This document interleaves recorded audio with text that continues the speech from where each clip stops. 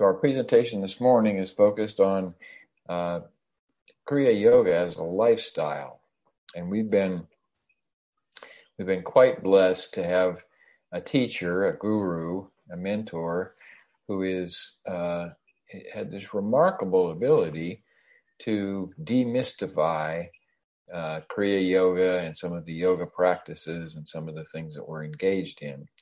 And when I say demystify, I don't mean to take the magic and wonder out of the process, because it is a mystical process indeed, and it is a sacred endeavor that we are engaged in.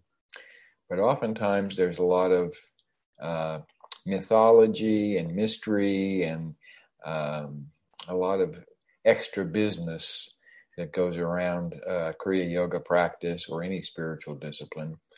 And so Mr. Davis was able to sort of cut to the chase, to winnow everything down to what's really important, what's really critical, and not be so concerned about details, about focused little details about all these little aspects of our practice. What's important is to practice, and to practice not only in our meditation, because oftentimes people make the mistake of thinking that Kriya Yoga is meditation and a meditation technique and a pranayama. And so this is the real Kriya Yoga, and the rest of everything else is kind of window dressing. But the reality is that our meditation and our Kriya Pranayama and this Kriya practice is only a little small piece of our Kriya Yoga. Kriya Yoga is a lifestyle. Kriya Yoga is everything that we do. Everything we do. And so Roy says that we practice Kriya Yoga for health, happiness, longevity, and spiritual awakening. Health, happiness, longevity, and spiritual awakening. So is there any one of those pieces that you don't want to sign up for? We want to be healthy, we want to be happy, we want to live as long as possible, and we want to be spiritually awake. And so our Kriya Yoga technology, this practice, this system that we are engaging in, is designed to support us on every level. This is not just spiritual awakening, this is to be able to optimize our life. To optimize our life. Healthy, happy, longevity, and awake. Okay, so we can do that. And Roy goes on and says that all problems, all obstacles, all challenges are caused by afflictions. That is, that which colors our thoughts, this ignorance, this ideas of separation. So the main one is ignorance or illusion, or the idea that we're separate, that we're outside, that we're not part of the wholeness of this reality, that God is not fully available within us and around us, is not fully active. So this ignorance, this is a main cause of afflictions, problems, obstacles, challenges. The sense of I, this ego, the sense of separation, attractions and aversions, the things that we are attached to that control us to some degree, the things that we push away, the aversions we have, and fear. All these things are active processes that go on in the mind, that go on in our mind and awareness, that create problems. And again, the problems are obstacles, challenges. These are all caused by colorings of thought. The way we are thinking is not accurate. It's not true. It's not on target. And because we are not thinking clearly and we are not reacting, we are reacting rather than responding, we end up with challenges, problems.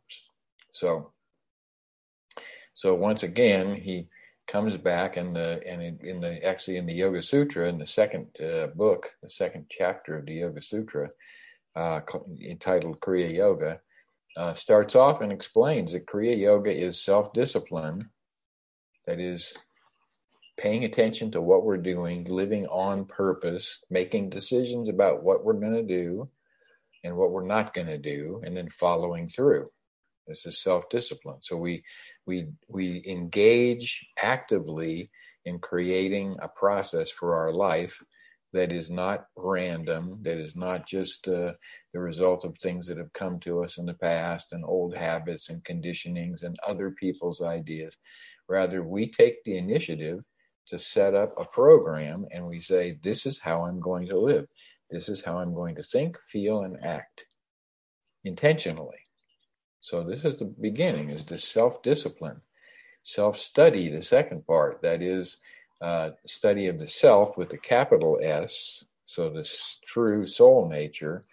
And the only way we can study that is to look at ourself, to pay attention when we're meditating, when we're quiet, to look at what the mind is doing and to bring it under some control, to be able to disregard, to let go of the thoughts and the considerations and the cares and the upsets, to let all that stuff go for a while, to turn the story off, the narration off, let that go and rest in being. And when we rest in being, we're not thinking about ourselves and we're not thinking about what's going on. We're just resting in being. We exist in being without thought. We can be bright, fully conscious, fully awake, fully aware, fully present, and not thinking, not allowing this compulsive narration, this compulsive storyteller to continue to distract us. So, and Patanjali says, that we're practicing Kriya Yoga in order to remove the obstacles and allow ourselves to experience samadhi, to wake up and to experience these, to release, to let go of these obstacles, to overcome, to move beyond.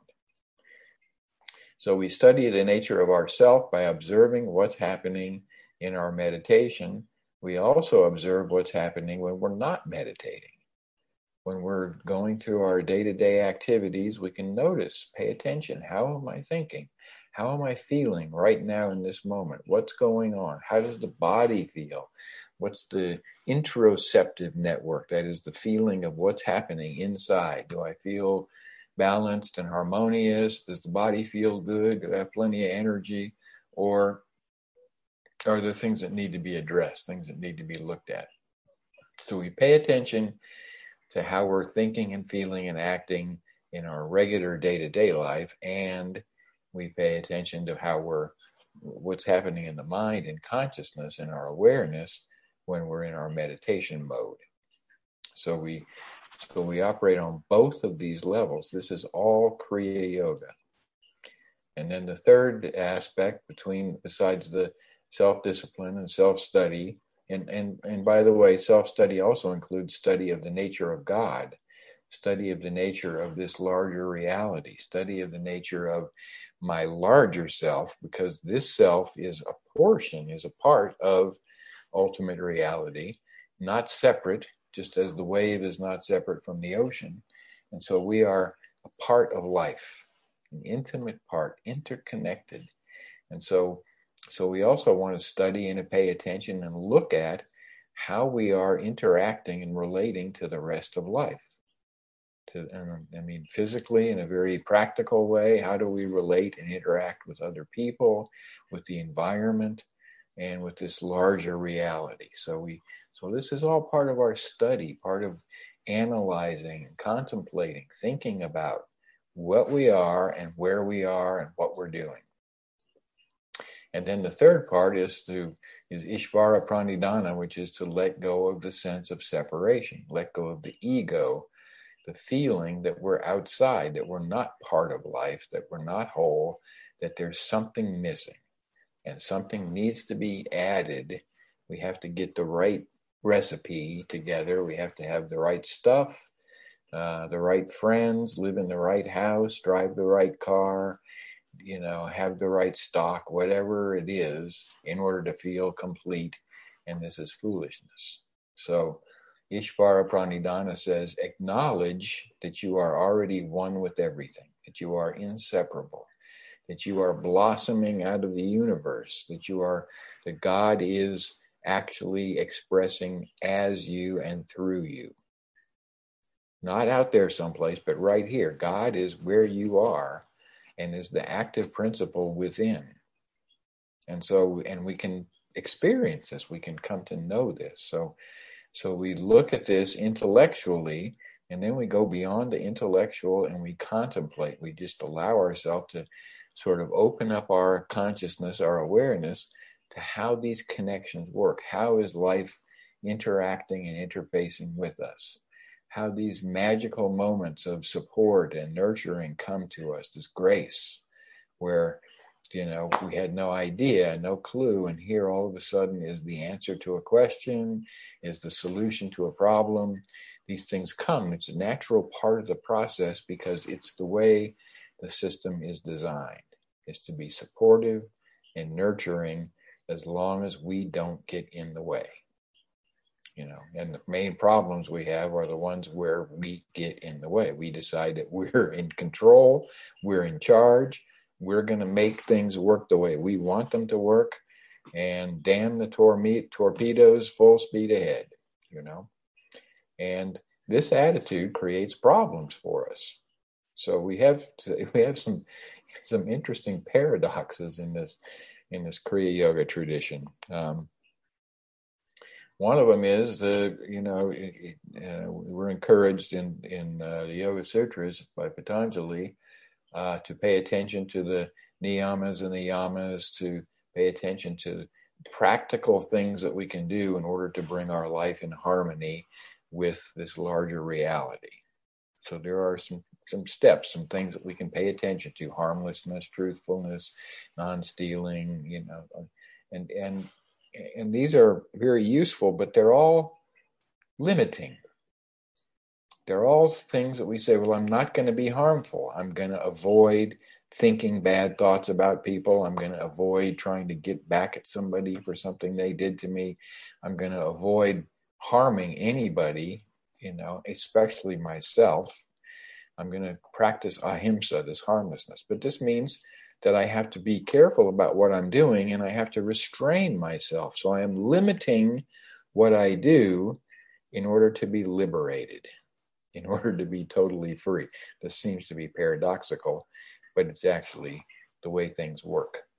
When we set the rails that help keep us on the straight and narrow, when we set define the limits of our path, we find that the path opens up in front of us, and we have the ability to live completely unlimited, completely free, to be completely supported and nurtured, and do whatever it is that we need to do to fulfill our purposes easily and naturally. So again, it seems paradoxical that we create these limitations, but we create the limitations in order to give ourselves clear direction and to avoid all the distractions and all the things that take us off the path, that take us away from being focused on what's really important. And what's really important, we'll go back again: health, happiness, longevity, and spiritual awakening. That's it. So what else is on your list, your bucket list that you have to accomplish before it's over, besides health, happiness, longevity, and spiritual awakening? So, and this is the technology that we have that allows us to focus on this and move through and be successful. That's important, to be effective and to be successful. So we have these guidelines, we have this technology, and I have a lot of folks that ask me questions that go into great detail about Kriya Pranayama, Kriya practice. And if there's anyone in our group here who has not been initiated yet, you can write to me later and we can arrange for that online. But as part of our Kriya initiation, we teach a pranayama, practice of moving energy in the spine. And so I'm constantly getting questions about the actual, original, true way that this practice is engaged in. There are so many details, and with the internet now, we have access to everybody's idea about everything. So everybody is now a creator. Everybody now has an opinion that we can share. And so we go and we start looking at Kriya Yoga, and because the world has opened up to information flood, overload, we can find lots of different opinions about the original Kriya Yoga. And we can find lots of different opinions about the specific ways to practice this Kriya Yoga pranayama, because if you don't get it right, you're wasting your time. This is what they tell us. Except Roy. Roy never said that. Roy said, just be quiet. He says, practice a technique, do something to get the mind to quiet down. And when the mind quiets down enough, then just sit in the silence. Be quiet. Observe. The way you wake up to your true nature is by allowing yourself to have the experience, not by overthinking it, not by worrying about it, not by trying to figure out, did you use the exact right recipe at the right time and the right number? Because this doesn't help. It doesn't help. It just confuses the issue. And so some people, talk about, well, we need to bring the energy up to the top, up to the third eye center, and then let it flow back down inside. And some say, oh, it could come to the top, and it comes all the way to the crown chakra. I feel it there. And then it kind of circulates back down into the medulla and runs back down. Some feel it's circulating partly on the outside and partly on the inside. And I'm here to tell you that it doesn't matter. That, this original right way of doing Kriya Yoga never existed. So we have an innovator in our tradition, Lahiri Mahashaya, and his amazing innovation was to take the practices, the Raja Yoga practices of renunciate sages, of Babaji and those like him, that were very intense. And, and these renunciates, they would go off, live in a cave, live out in the woods, go away from normal society in order to really focus on their practice. Long hours of meditation, austerity, pranayama, hatha yoga, very intense. And so Lahiri Baba was able to take this intense practice and simplify it and bring it down to the real essence. What's the real core? What's the important aspect that will be transformative, that will help us to wake up, to have this experience? And so this is what he did. He took these sophisticated teachings and he applied those and made them available to individuals based on their capacity, based on their predilections. So someone who's very devotional, he would teach and give practices that were much more devotionally oriented. Someone who's more intellectual, Dhyana Yoga, he would teach them more contemplation and more intellectual. And he has, I think, 27 journals, notebooks that he kept. And he didn't keep these to publish. These were not for anybody else's purpose. He wasn't using this as a method for teaching for all those many, many years from the time he was initiated and came home and continued his practice until he passed.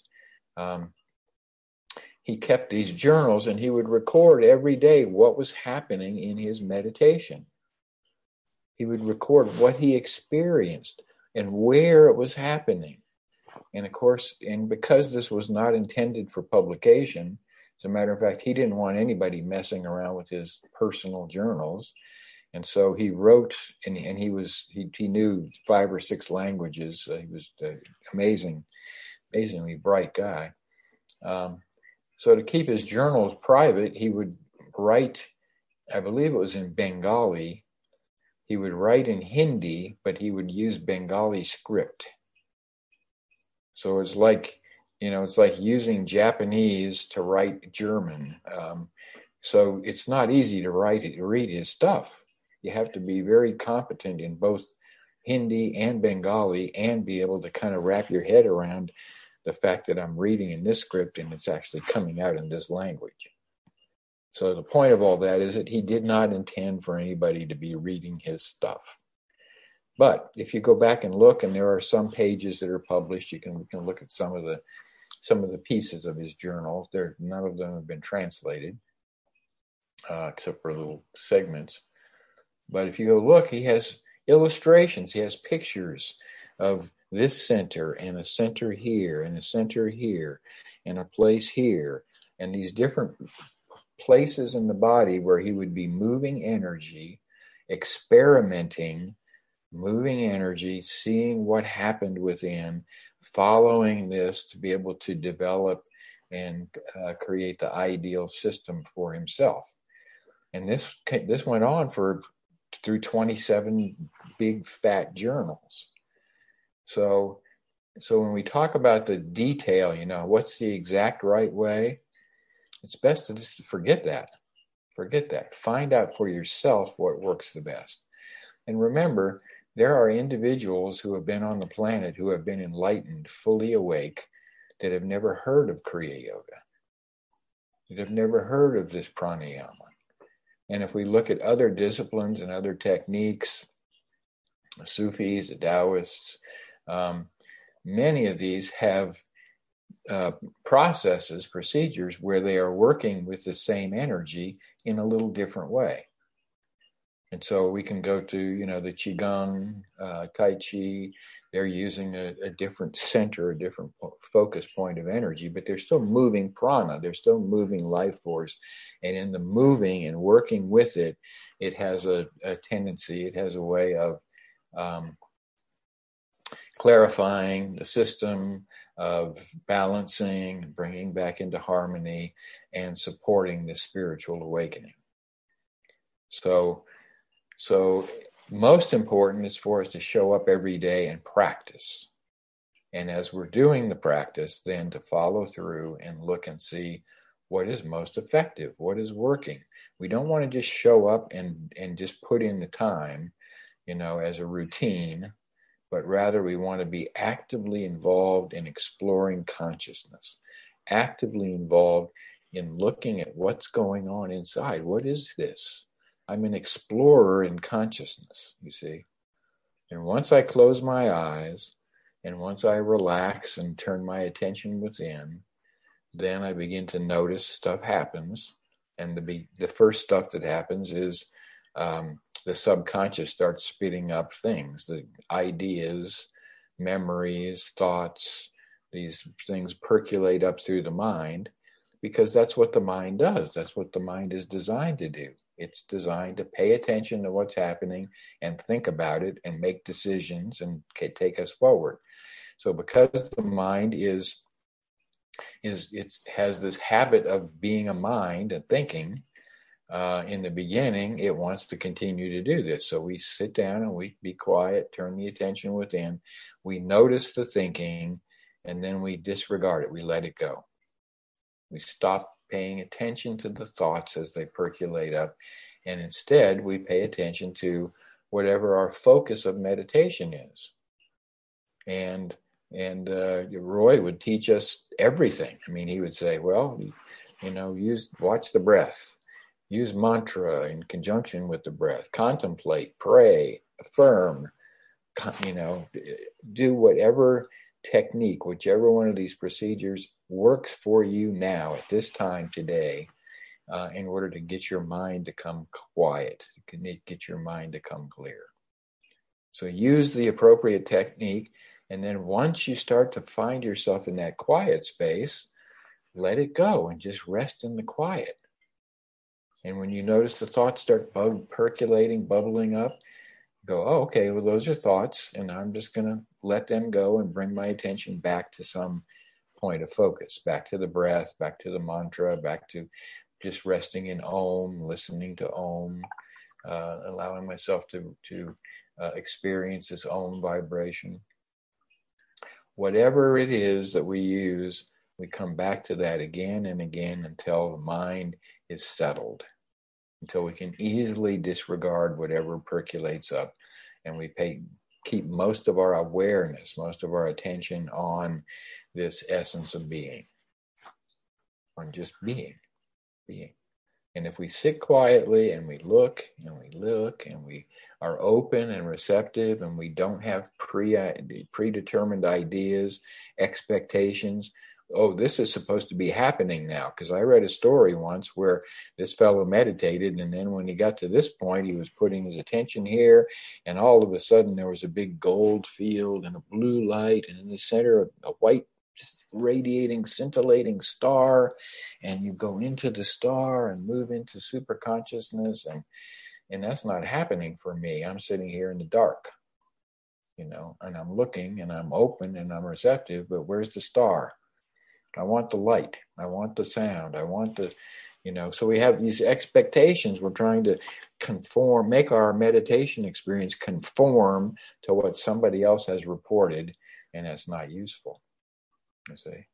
Because, practically speaking, we can't really communicate any experience effectively, I was blessed last week with the local farmers market that someone came up and offered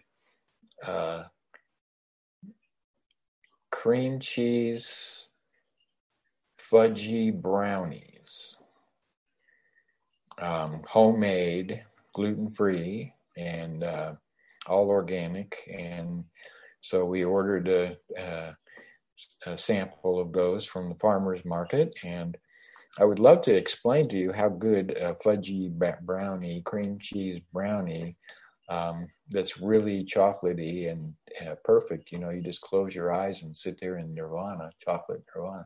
I'd love to explain that to you, but there's no way I can do that. You can think, oh, well, I've had chocolate and I can kind of relate a little bit, but I can't give you that experience. I'd love to.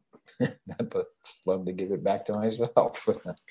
But the point is that all these experiences we read about that other people have don't help.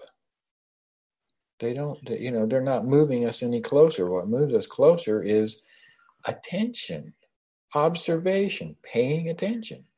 And we're talking now about meditation. This is what's going on inside.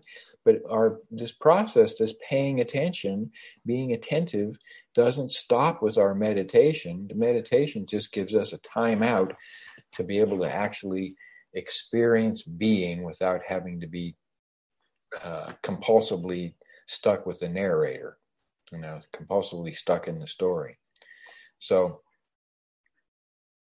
So now we have the opportunity, when we're not meditating, to also be attentive, to be still paying attention, to be studying, to be noticing. So remember, our Kriya Yoga is self-discipline, study, and letting go of the ego, relying upon the infinite, relying upon God at all times. This is like 3 legs of a tripod that make it nice and solid so it doesn't tip over easy. And the self-discipline, this is how we're acting. This is what we do. So my actions should be disciplined. They should be intentional. I should be living on purpose. I have a purpose. And so if I'm living on purpose, if I'm acting in a way that supports what I'm here for, then, this is a good thing. This is self-discipline. So our self-discipline is our action. And then we have our thinking, and our thinking is related to self-study. What do we think about? What do we think about ourselves? What do we think about the world, about life, about our interaction, about what's next, What do we think about uncertainty? We have an opportunity right now to really, drill down on uncertainty, because nobody knows what's going to happen. And nobody has ever known what was going to happen. But the illusion is that we've got it, we got it under control, and we're focused, and we know what's going to happen next year. And this year, they just kind of pulled the rug out from underneath us, and all those illusions went tumbling down the drain because we have no idea. And now we realize that we're not in control. And we realize that we don't know what's going to happen next. Last year, we didn't know. Now we know. So it's time to get comfortable with not knowing. How do you feel about not being in charge of the universe? not knowing what's going to happen next, not being in control, and being okay with that. Because there is something in control, there is something that is, there is an intelligence and an order to this unfolding process, which is life everywhere. And so we have the opportunity to learn to trust that instead of this illusion of thinking that we're in control and that we're so smart and special and, have everything all figured out. So now we have an opportunity to step back and go, okay, God, obviously we're out of control here. You're the one that's managing and maintaining all this. And I trust that it's all moving in the direction, in this unfolding evolutionary process, moving in the direction of what is the highest and best for everyone and everything. Everyone, all the creatures, all the environment, all the people, everything are evolving, moving into, I want to say higher, but I really don't, because it's not higher. It's just a more awakened, a more aware experience of life. And the more aware and the more awake we are, the more free, the more liberated we are. And the happier we are and the healthier we are and the longer we will live and the more we're awake, So this all comes together. So we want to be, we want to be paying attention to everything. And this is the place where some people get a little bit stuck, or they don't really,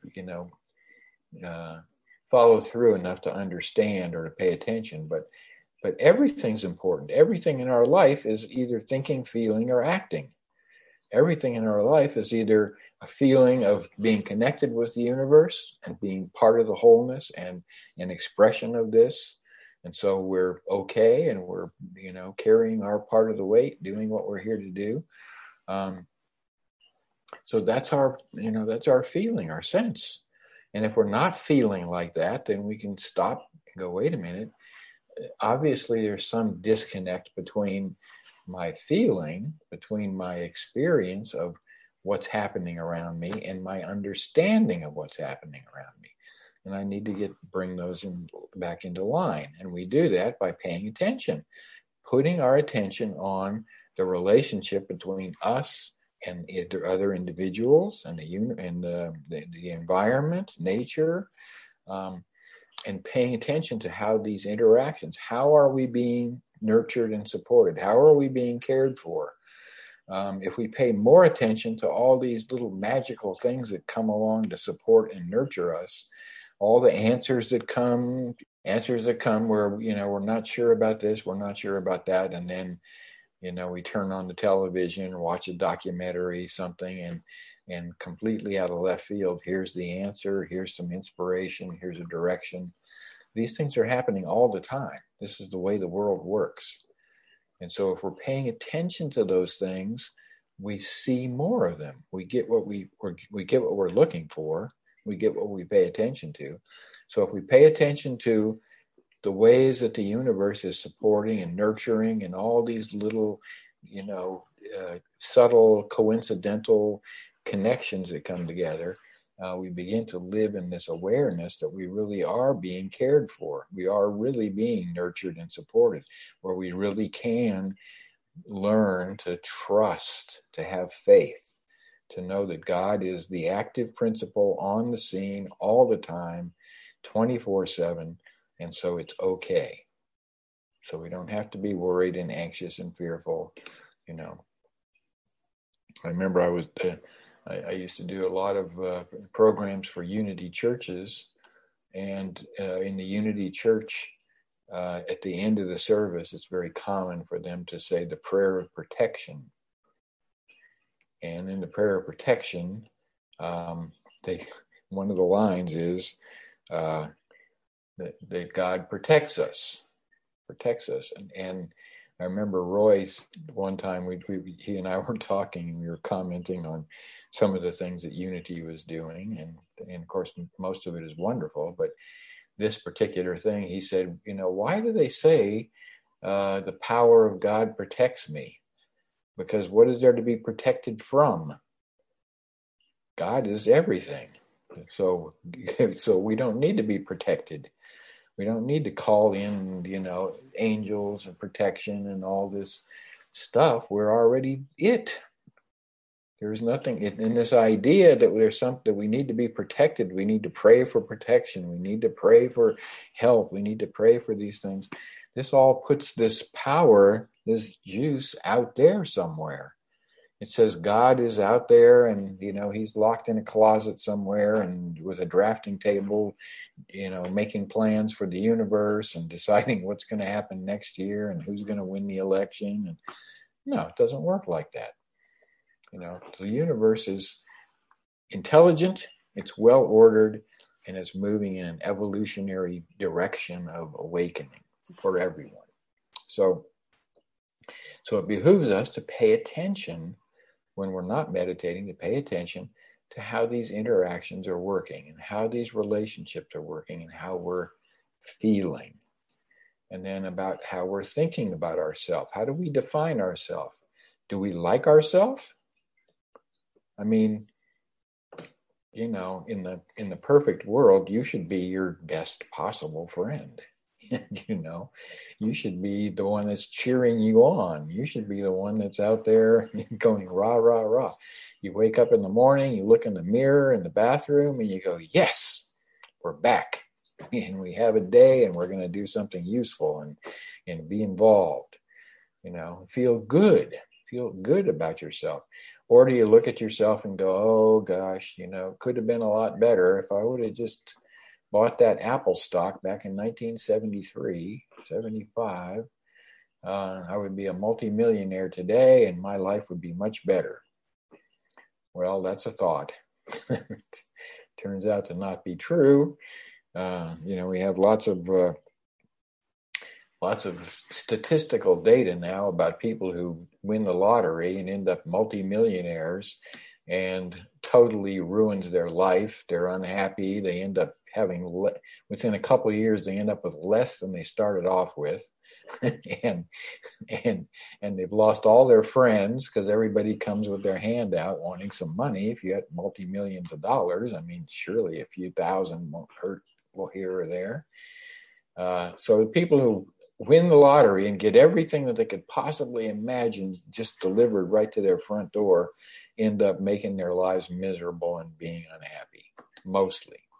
Not all, but, this happens. So this idea about, gosh, my life would be so much better if this would have happened, if that would have happened, it's not true.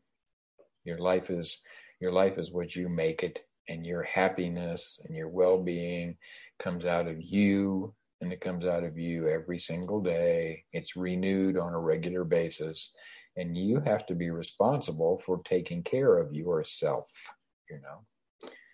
Number one. So we want to like ourselves. We should be in love with ourselves. We should be, doing everything we can possibly do to support ourself, capital S. This is God.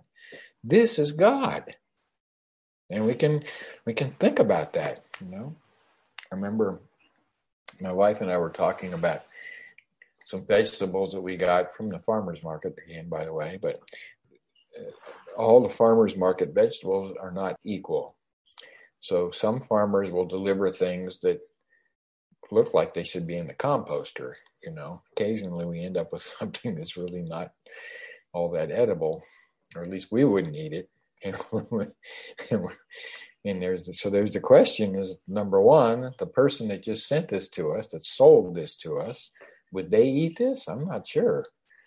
And number two, the bigger conversation was, if we had a special guest coming over, would we prepare this and serve this to this special guest? If God was going to show up, if he was at the front door and coming in for dinner, would we fix this same food in the same way, or would there be something a little more special? See? And if there would be something a little more special for a guest or for God, why not for us? See, why not pay attention to making what we have pleasant tasty, nutritious, So we can think about taking care of ourself. This is important. Pay attention to how you think about you. And if you think about you in negative ways, if you're still carrying around regrets, resentment, upsets, issues with self-confidence, or the real crazy ones are the ones that we get programmed in when we're 3 years old, when mom's going, if you don't sit down and do your homework, you're never going to amount to anything. So there's a program to put in a kid's head. They're never going to amount to anything, And so there are these subconscious conditionings that can still be active. They're like, every once in a while they're going out on a farm in Holland someplace, and somebody steps on a landmine that was planted back in World War II. Or now I think they have dogs that can go out and find them and safely. And but anyway, there's landmines. There's these things that are historically implanted that are just waiting to be triggered. And sometimes we have these things triggering for ourselves, that we're not worthy, that we're not good enough, that we'll never amount to anything, that we wish we could prove to dad or to mom, that we are better than they thought we were, or something. And it's impossible now because mom passed away. So now we're stuck, So this gets to be a little bit crazy. So we can pay attention to how we feel about ourselves and allow ourselves to move through, to let go of all these cares and concerns and regrets and upsets, and just see it as a story. I can go back through the story of my life, like writing my autobiography. And it's amazing. I've had a pretty good life. I'm very pleased with it. And I remember more of the good things than the bad things. So that's also a blessing.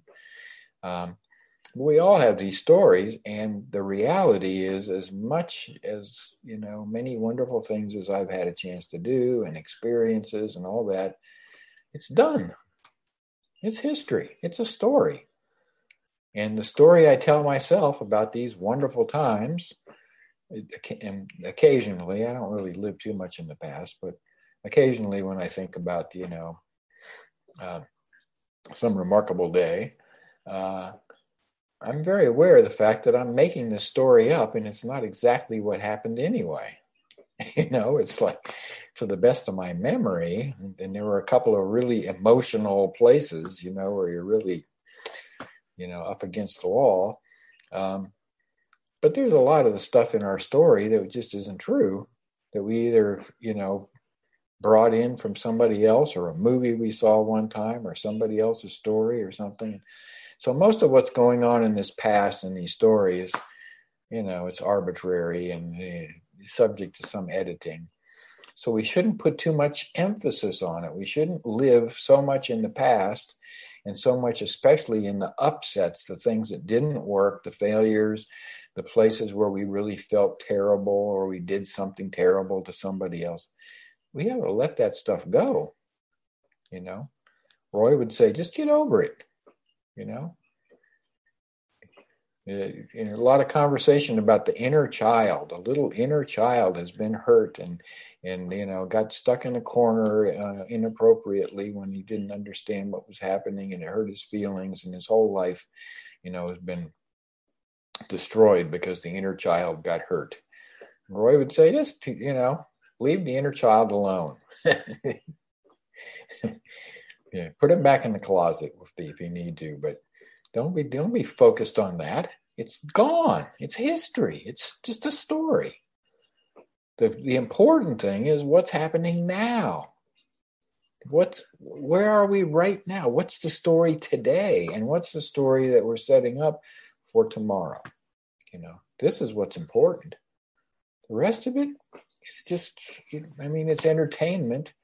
It's like reading a book or watching a movie or something, but it has no more reality. It has no more importance, nothing, except the fact that it happened to us, so it makes it a special story. Well, Roy would encourage us again and again to get over it, move beyond whatever the limitation that's coming from that is. We don't want to have amnesia. We want to remember what's happened, but we want to learn from our past experiences and not be controlled by them. Does that make sense? So we can be intentional, mindful, living on purpose, and not stuck in these feelings of limitation. Just assume that you are an absolutely awesome person, because you are. It's true, And you don't have to take my word for it. You can go ask mom or your best friend or somebody who's kind.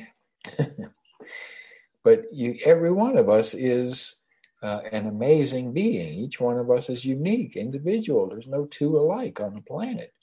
So we have 7.8 billion people, and every single one is unique, which is great, wonderful. I remember a Bob Dylan song from back when I was a young person, and enchanted by Bob Dylan, and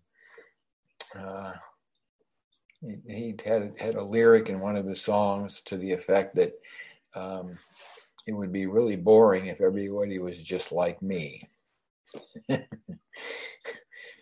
How crazy would it be? I just talking to another one of myself. It's a blessing that we have everybody different and everybody interesting and everybody unique. And so we should be paying attention and honoring our own uniqueness and honoring our own being and coming into this place of feeling confident, self-confident.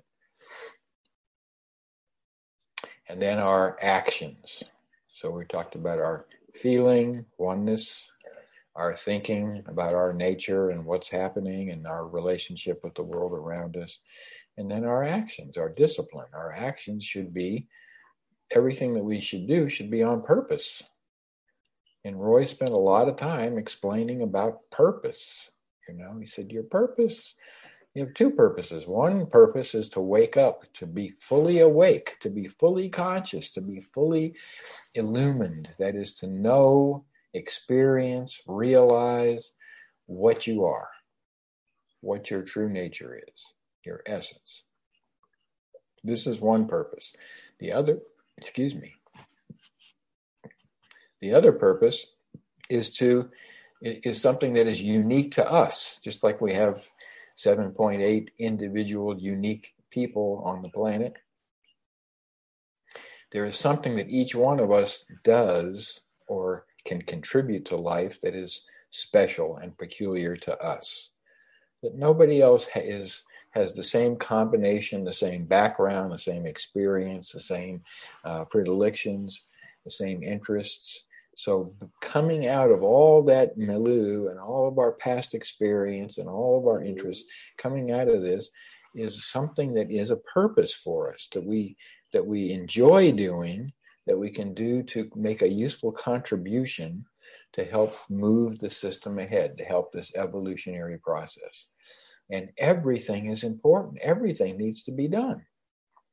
So, somebody needs to be out there on the plantation growing coffee so that the truck drivers in the morning can have their cup of coffee and keep the food, the goods and services being delivered to the grocery store so we can eat. So the guy growing coffee is important, and the guy who's carrying the container ships and the truckers and the people who are patching the roads out here and the people who are keeping the infrastructure, all these things have to be done by somebody, and every single detail of every level of all that is important. One little thing missing and the system doesn't work. So what we do, we should be living on purpose. We should be paying attention to what we are doing and doing something that's useful. It's not difficult. Whatever we do, it can be thought of as useful. If it's helping to serve, helping to contribute to life in some way. And it can be little things. I mean, we can just be the person whose job today is to cheer people up. My function, my purpose for the day, I have to go out and I have to go to town and do some shopping. And so I have some interaction.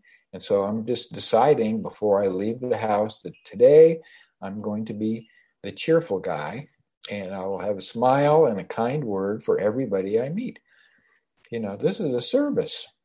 This is a useful service to cheer people up. People are, they're unhappy enough and challenged and worried. And so just a little smile from time to time can be enough. That can be a useful service. And if we just think about it, we can take it much higher than that. We can go to the level where we're actually making a contribution that's even more impactful and more meaningful because we can. So we have this giant brain. It doesn't even fit inside of our head. This mind is immense, is infinite. And within this giant brain, this giant mind, we have the ability to imagine and conceive of futures and realities that do not yet exist. This is called creative imagination. We can imagine circumstances, events, scenarios that do not exist right now, but we can see them clearly, and we can imagine their coming into being through our participation, through our consciousness. So we can make a contribution by imagining a future that is better, that it has advantages to where we are right now, and then following through and listening to our intuition that says, well, in order to help make this work, you should do this. This little thing right here will help move the whole system in the right direction. It's like the old story, which I'm not sure if it's really true, but it sounds good, and that is that a butterfly's wings beating in California changes the weather in China. Just the little flutter of the butterfly disturbs the air just enough, and that just moves the air molecules and this and everything's connected. And so eventually that little butterfly's wings has created a storm somewhere in China.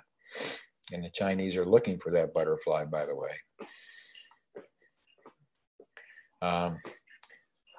So these little things can have big long-term effects. Little things that we do, we never know how much impact and how much effect these things can have on other individuals. So sometimes just saying something positive, calling somebody just out of the blue, somebody that we haven't talked to for a while, and just saying hi and being kind and offering some positive perspective on what's happening right now, being supportive. Sometimes this can make a giant change for somebody. You never know where they are when you make the call, but I've had the experience many times of people coming back and saying, wow, that thing you said to me 5 years ago made a big difference, made a huge difference. And so we never know what we're saying, how we're acting, what we're doing. We never know what the long-term effect is. And when we look at the Bhagavad Gita, the running theme through the Bhagavad Gita, through the most of the first 12 chapters, is let go of the results of your actions. Pay no attention to what's happening after the fact. Just do what you know you need to do. Do the very best you can, and then let it go. And if it's something that's going to work, it's going to work. If it's not going to work, it's not going to work. It's not your fault. Move on to the next thing. Move on to the next thing. Stay focused. Stay involved. And Roy said that the last teaching from Paramahansa Yogananda, before he passed, Yogananda said, pay no attention to what other people do or don't do. And don't look to the left and don't look to the right and don't look behind you, but look straight ahead to the goal and go all the way. And you can do it. And he was, of course, talking about liberation of consciousness to becoming fully awake, but also with respect to anything that we get involved with, any endeavor. Whatever is important, whatever resonates with our purpose for being, whatever that may be, can be our focus, our goal, and we can direct ourselves, and we can go all the way to success in whatever our project is, whatever our need is. We can do that. We can do that. And as we practice in little ways, we set a goal, we have a purpose, we have something that we're engaged in, that we're accomplishing. We have these little things, and every time we accomplish one of these little things, we get some power. We actually get some energy, some life force, some affirmation, some confirmation, some personal power within comes as a result of success. So every time we're successful, we become a little bit stronger, and we have a little bit more faith in ourselves, you see. So as we move forward and we practice setting our goals and moving through and not being distracted and not letting the things around us take us off of our focused goal, as we do that, we become much more powerful. We become much more able to act and to fulfill our purposes. And eventually, and I remember talking to Roy about this many, many years ago, eventually we develop the power to manifest the spoken word. That is, that we learn to say what we're going to do, to set our agenda, to set our purpose, to focus on that, and to accomplish it. And because every time we set our purpose, every time we set our goal, we move ahead and we accomplish it, we know that whatever we set out to do, we can accomplish, that it is possible. And this gives us the ability to take on bigger and bigger projects, to take on bigger and bigger things, to step out of our comfort zone, to move into the place where we really can do what, deep down inside, we really know we can accomplish. We really know we can fulfill these purposes. And it's available for all of us, because we all have the same tools. We all have the same God, which is manifesting as us and working through us. And if we simply come into harmony with that, if we just align ourselves with that, everything becomes perfect. Everything, we're able to easily fulfill our purposes. We feel healthy, happy, we live a long time, and we're fully awake. So again, that was, this was our objective. This is what Roy said. This is why we practice. We practice for health, happiness, longevity, and spiritual awakening. And this is the way we practice. We sit and meditate and do our work. And then the rest of the time, the 90% of the time, we are attentive. We are paying attention to how we're thinking, how we're feeling, and how we're acting. This is Kriya Yoga. The whole thing, you see. So this can be very useful. And I wanted to read just quickly. Roy says, the complete practice of Kriya Yoga includes rational, constructive thinking. Rational, constructive thinking. So if we're not being rational, if we're, kind of stuck in fantasy and illusion and keep chasing things around that are really not very real and not practical, then we can learn how to keep our attention focused on what is practical, what is doable, what's achievable, and to be involved always in constructive thinking. To construct is to build, is to put together. So Roy says, we should be involved in constructive thinking, not just running the same routine over and over and over, not just going through habits of thought and habits of feeling, but to be constructive, to be actively participating in life. Second is mastery of emotions, desires, and sensory impulses. Mastery. So he does not say to eliminate emotions and desires and sensory impulses. It doesn't say to get rid of these things. They're an important part of our life. But to be a master means to be in charge, to be in control. So we're no longer pushed around by our emotions. We're no longer under the thrall, the control of desires.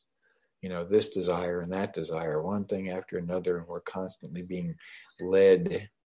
You ever see how they, if you've ever been on a farm, they take the bull and they put a big ring in the bull's nose, and then they put a rope on it, and they can lead the bull around because it's kind of uncomfortable to have this thing in your nose.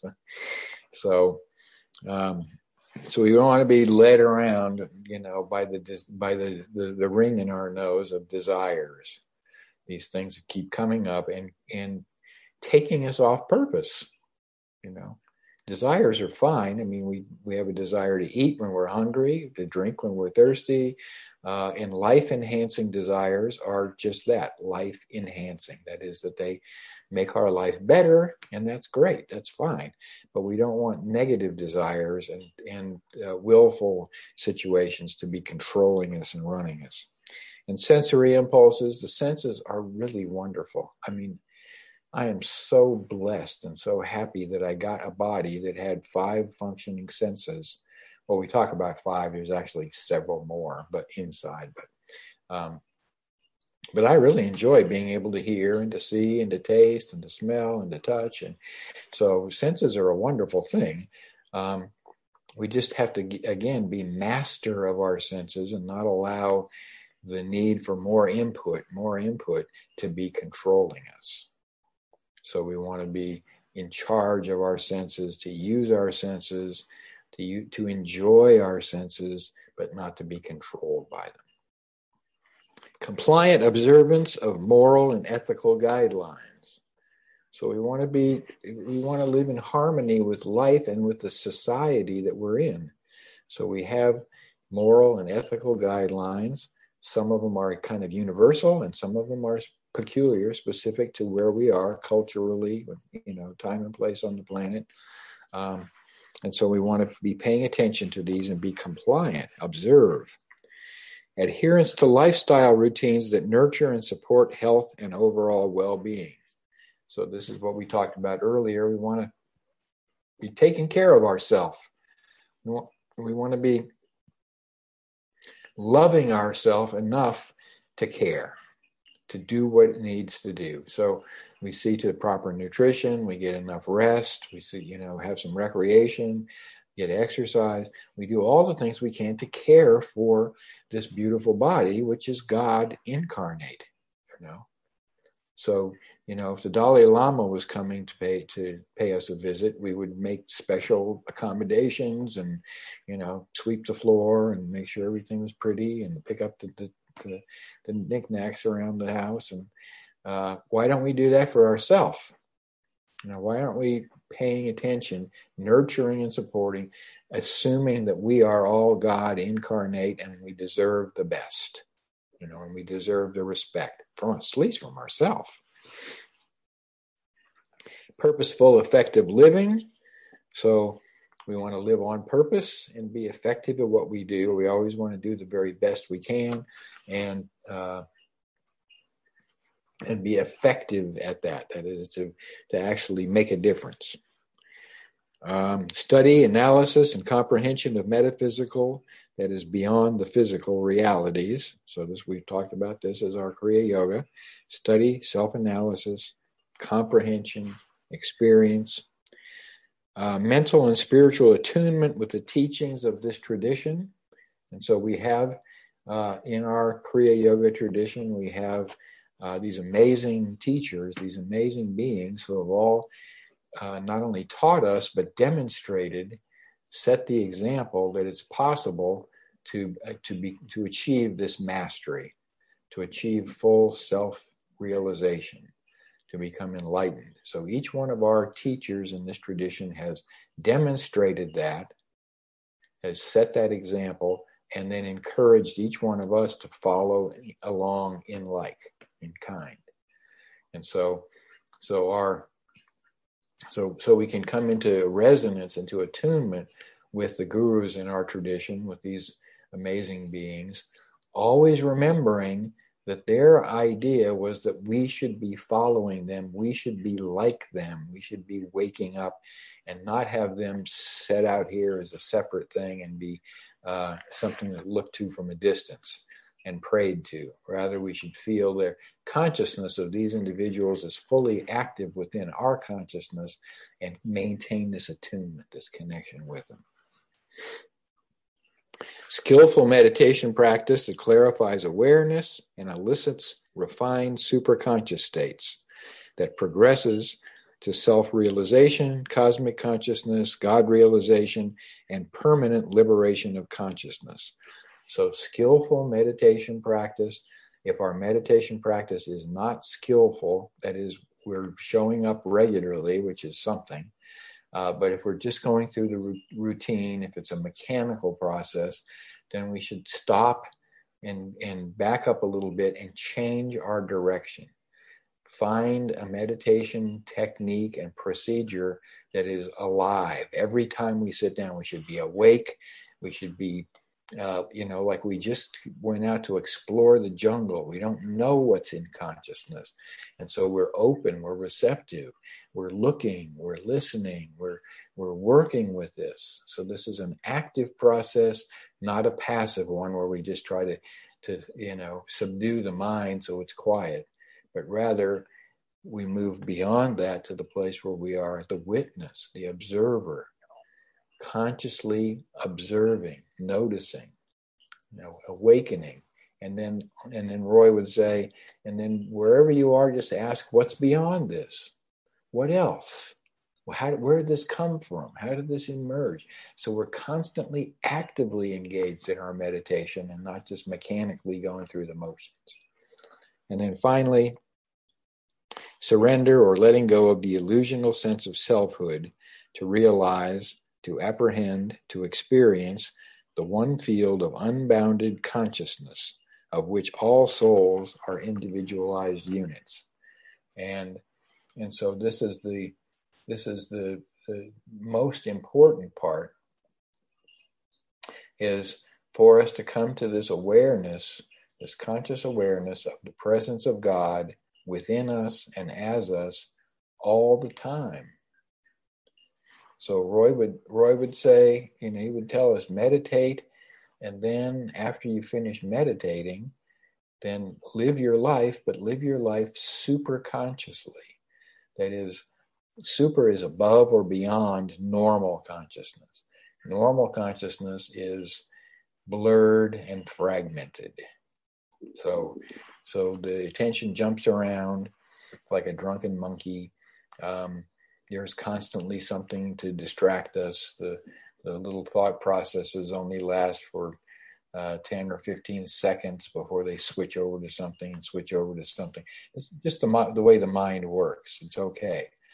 But we can be super conscious. That is, we can be aware of our nature as consciousness, as the witness, as the seer. We can be fully awake and fully aware all the time, no matter what we're doing. So we develop this skill not only to wake up while we're meditating in our meditation practice, but then we develop the skill to continue to be living from that awareness, from that consciousness all the time. So I'm thinking, I'm engaged, and at the same time, I'm noticing what I'm thinking. I'm noticing how I'm feeling. I'm noticing what's going on, the interactions. I'm noticing whether I'm staying focused and on purpose or if I just got distracted.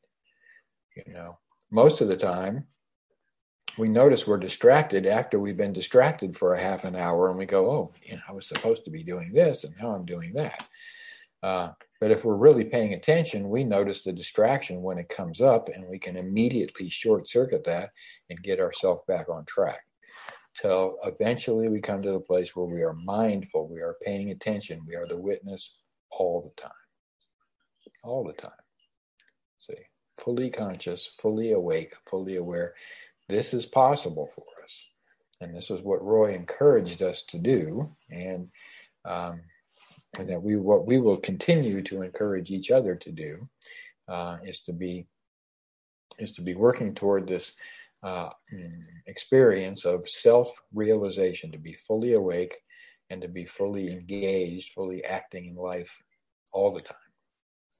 And we can do it. We can do it. Thank you for your time and attention, and namaste.